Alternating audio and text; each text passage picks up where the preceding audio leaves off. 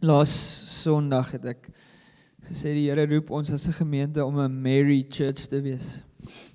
'n Mary Church is nie net 'n persoon nie, maar is 'n gemeente wat by Jesus se voete sit. Johan wat laas Sondag gepreek het so mooi sy seentjie, sy oudste seentjie weet al hoe die liturgie van kerk werk, en ek moet sê ek bly ook in 'n huis met ons bly in 'n huis saam met 'n ander gesin, so daar's 'n klomp kinders, so, maar hierdie kinders speel gereeld kerk, dan hulle rou sê, dis nou my beurt om te preek, en dan is dit Retief se beurt om te preek, en dit is baie cute, maar ons kan maklik in daai plek vasgevang raak, waar ons ons figure dit uit, hoe dit werk, en ons chip out die system, en want ons kom nie eintlik vir die Here nie, ons kom vir iets anders.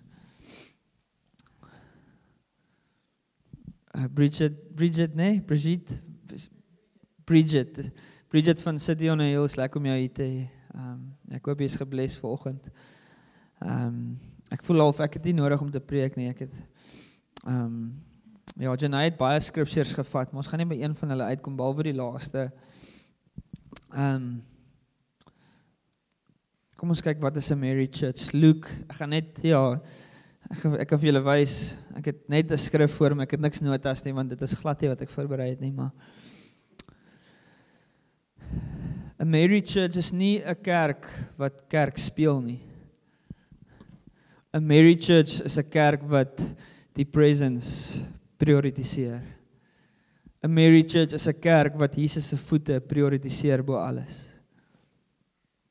Ons kom nie in of soos met 'n agenda of met I want to sit at your feet, I want to drink from the cup in your hands. Dis 'n Mary Church. Luke 10 verse 38.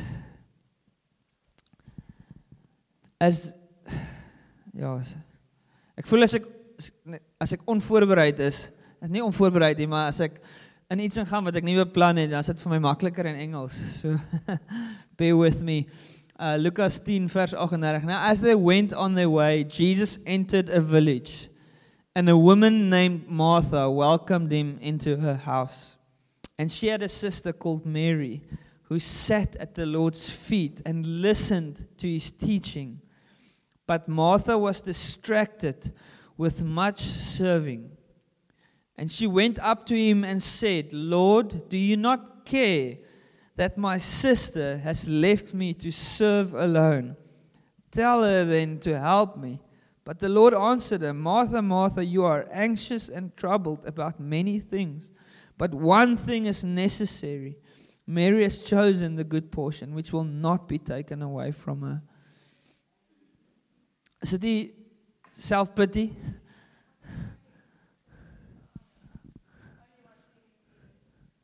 Ja. There's only one thing needed, to sit at the feet of Jesus. Weet jy wat het Martha weghou? Van hier af, 'n gees van selfbejammering. Here, gee jy nie om dat ek dien? Kyk, my suster, sy doen niks, sy sit net. Maar die Here sê, Martha, Martha, you're anxious and troubled about many things. But one thing is necessary. Mary has chosen the good portion, which will not be taken away from her. En ek was nie seker hieroor nie, en ek sal moet gaan kyk daarna. Maar volgens my studiebybel wil ek nog 'n stukkie lees, en hierdie Mary is dieselfde Mary. Matthew 26. Matthew 26 verse 6. Now when Jesus, het jy hom vir my?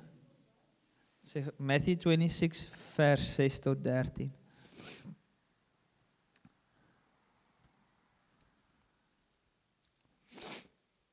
In die skrif wat ek nou gaan lees, dit sê net a woman, maar my studiebybel sê, en ek sal moet gaan double check daaroor, dat hierdie is Mary.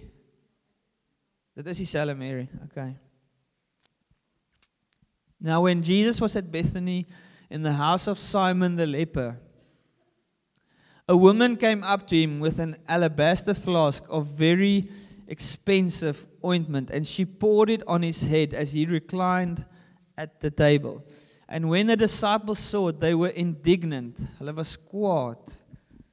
Onthou nie, Jolita het ook nou gesê dat een van die vrugte wat sy in haar lewe ervaar het van selfbejammering, selfpity is rage, is kwaad, is woede.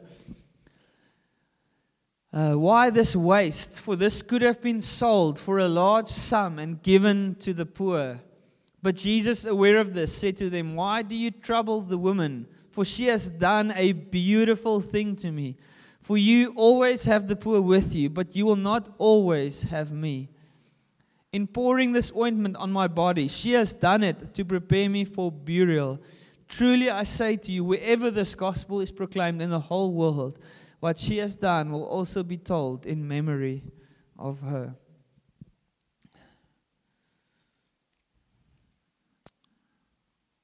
A Mary Church is 'n kerk wat nie religious is nie. Wat nie die koste bereken van wat gaan hierdie my nou kos? As jy die koste bereken, as ek en jy die koste bereken van wat gaan dit my kos om flat out vir Jesus alles te gee en alles vir hom te dien. As jy in jou kop 'n koste bereken en jy kom iewers by 'n plek waar jy gaan, dit kos te veel. Dan is jy nog nie in daai verhouding waar God jou wil hê nie. Dan is jy nog in daai sin van die woord religious, godsdienstig.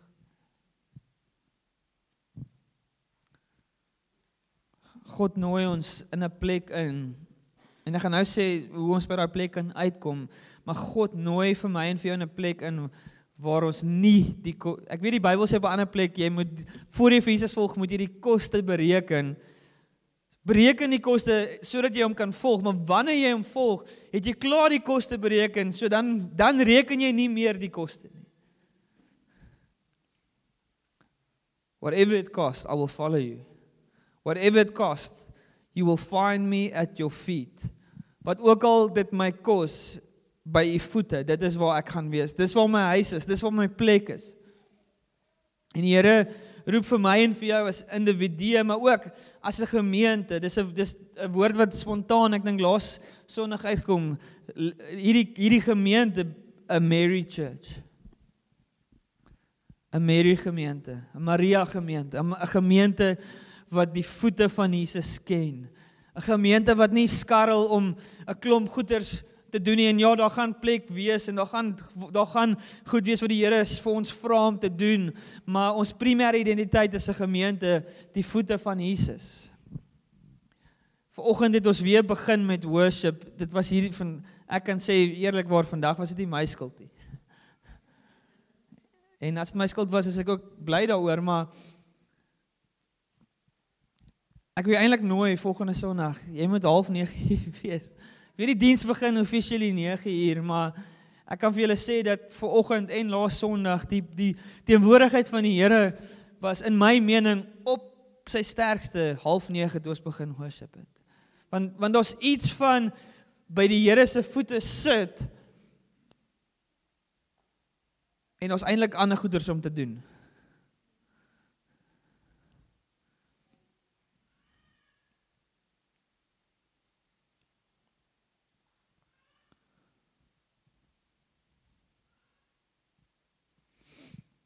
So ek weet ons het al reeds uitgeroep oor selfpity en selfbejammering en goeders, maar ja, ek voel regtig die Here wil ons kom vrymaak om by sy voete te sit. Hy wil jou kom vrymaak om by sy voete te sit. Wat weerhou jou?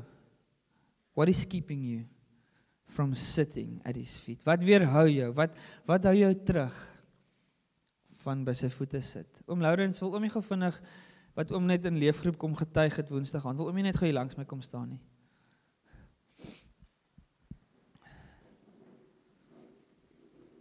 Kan oom onthou wat oom gesê het? Ek gaan vir oom herinner.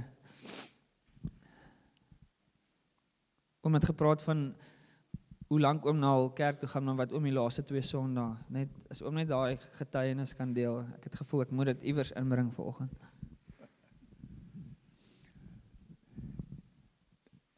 Mense, ja, ek dink dit is iets besonders. Ek het verlede week, het ek agtergekom, en die week daarvoor, het ek gesê dat iets het hier gebeur, wat nog nooit in my hele lewe nog gebeur het in 'n kerk nie. En dit is vir heel eerste maal, het ek gevoel, luister, die Here is hier. Hy is hier, hy luister vir ons, hy kyk na ons. En al is jou hoed neergedruk, kyk nou soos net nou, jullie het wat daar gesê het, jy weet. Wonderlik, ons hemelse Vader is elke oomblik by ons, en dit is vir my iets ongeloofliks. Dankie oom Lawrence, dankie.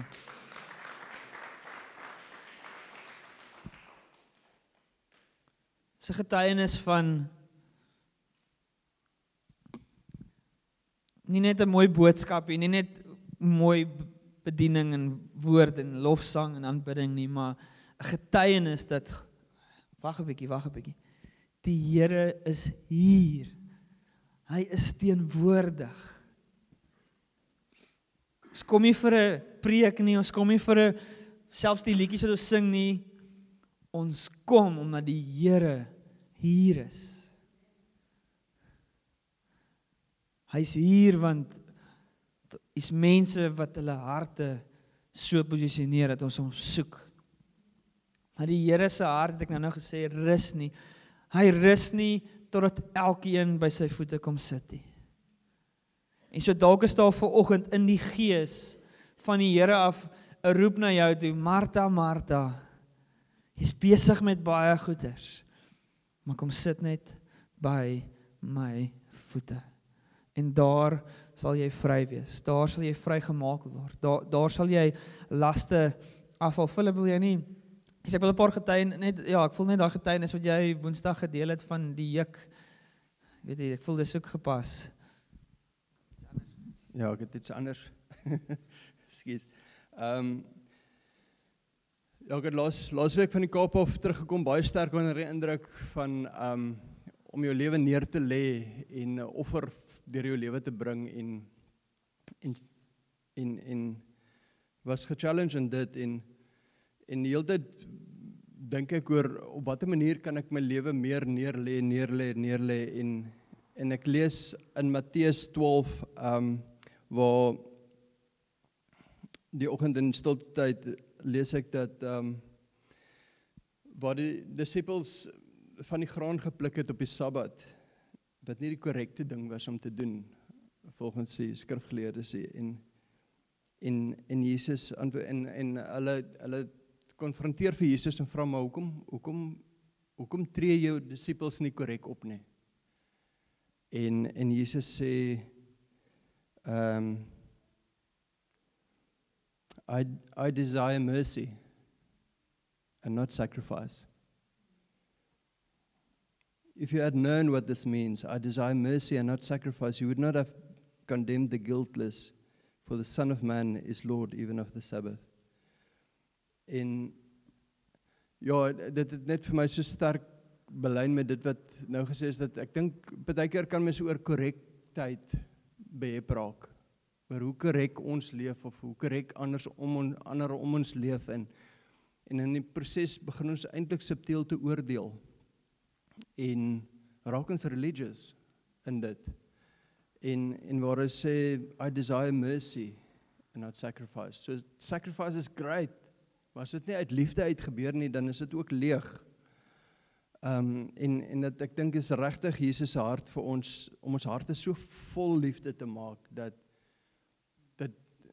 as die wêreld ons beleef hier buitekant, dat hulle gaan vra, maar wat het jy, wat maak julle daar by mekaar?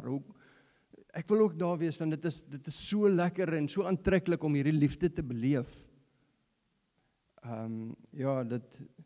Ek dink nie hulle gaan getrek word deur ons sacrifice nie, hulle gaan nie getrek word deur ons korrektheid of so nie, maar deur ons liefde. Deur ons sit by Jesus se voete en regtig daardie liefde beleef en daardie liefde weer uitleef. Ek het meer gehad dit op my hart. Is reg.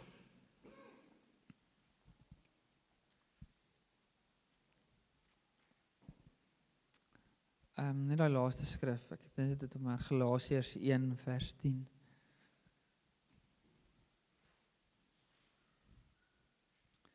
Dit som vir my op wat 'n Mary Church is. Dit is vir my opsomming van wat in die kernhart van 'n Maria gemeente, 'n Maria persoon, iemand is wat by Jesus se voete sit en nie omgee oor, het jy hom? Vers 10, dankie Janai.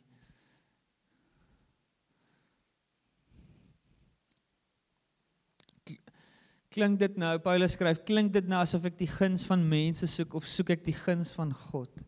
Probeer ek by mense in die guns kom? As ek nog steeds die guns van mense soek, sou ek geen dienaar van Christus wees nie. Om 'n Maria te wees, om by Jesus se voete te sit, beteken ek gee regtig nie om wat enigiemand dink of sê nie.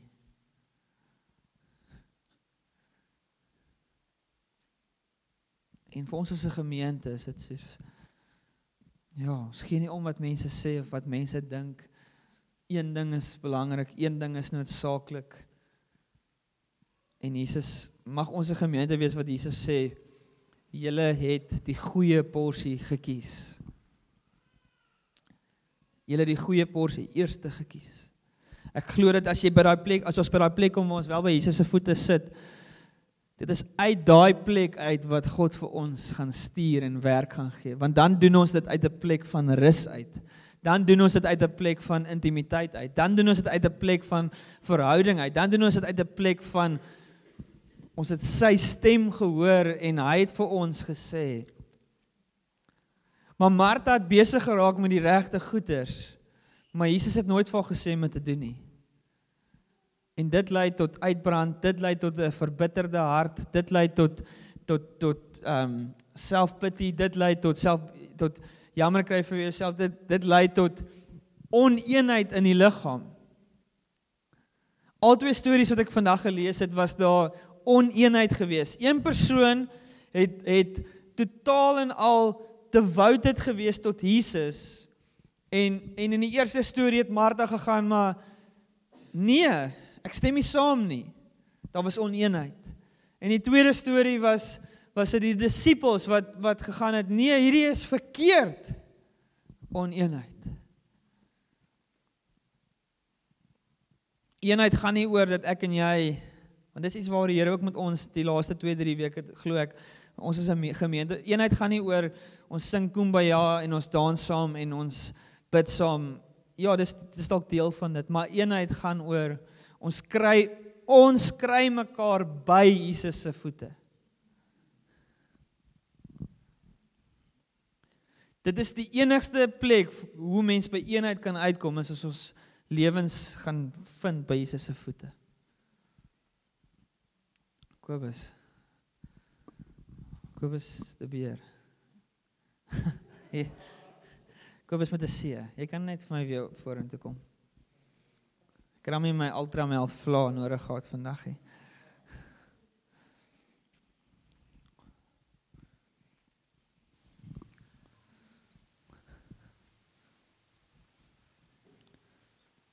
Van julle dink, mag die Here ons elke Sondag so lei, want dan preek hy nie so lankie.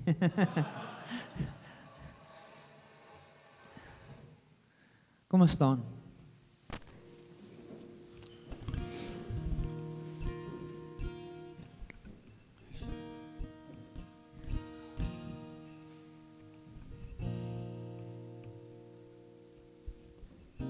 Ek dink nog steeds, daar's daar's 'n self-pity wat nog moet afkom. Ek is nie seker of dit by ja, ek voel nog die Here sê vir my dat of ek ervaar dit in my gees, daai ding is nog nie, daar's dalk nog iemand wat moet reageer. En ek het Woensdag aand by die leefgroep net vir mense gesê dat as jy die werk van die Here in jou lewe wil sien, dan is dit so belangrik dat jy reageer wanneer die Here met jou praat. Ek het vir die leefgroep gesê, ek dink al twee aande, Dinsdag aand was ek by een leefgroep en Woensdag aand was ek by die ander leefgroep. Ek het vir al twee leefgroepe gesê, dis hoekom ons in ons gemeente, in ons dienste op 'n Sondag, ons sal altyd 99,9% van die kere gaan ons 'n plek skep vir jou om te reageer tot die woord van die Here. En mag dit die normaalste ding ooit wees in ons gemeente en weer eens, hoekom ek by Maria hart uit is soos, okay, ek reageer op die woord van die Here vir my en ek gee nie om, ek gee nie om wat, as ek omgegee het wat ander mense dink, sou ek nie 'n dienaar van die Here gewees het nie, sê Paulus. Ja, ek wil spesifiek met die manne praat, want ek dink as ons praat van 'n Maria beeld, dan is dit maklik vir die vroue om te identifiseer daarmee. Maar selfbejammering in 'n man is 'n ding wat ons baie keer baie diep wegsteek. En ek dink baie manne sukkel daarmee. So, ja, dis 'n trots wat neergelê moet word om uit te stap en voor te kom staan en te sê, dit is ek. My hardheid, my bravade, die manier hoe ek is, spruit eintlik maar baie diep uit selfbejammering uit. Ek het hierdie harde oesterskulp, want eintlik is dit baie broos hier aan die binnekant, en ja, miskien moet daai skulp kom breek, slag vanoggend, en net kom sê, dit is ek, Here, ek het myself nog nooit so kwesbaar gemaak en blootgestel voor mense nie, maar ek kom staan voor U, want daar is selfbejammering wat lewendig is hier die binnekant, en dit moet dood vanoggend. So ek wil die manne ook uitnooi. Vra jy oë toe maak en ek gaan vra as die Here met jou praat vanoggend, maak nie saak wat dit is en jy voel jy moet reageer tot die stem van die Here vanoggend. Die hele vloer is oop, so vat net 'n tree vorentoe. Al het jy dalk vroeër ook gereageer, maar daar's nou plek en daar's nou spasie. Hierdie enige plek, kom vorentoe en kom sê, Here, hier is ek.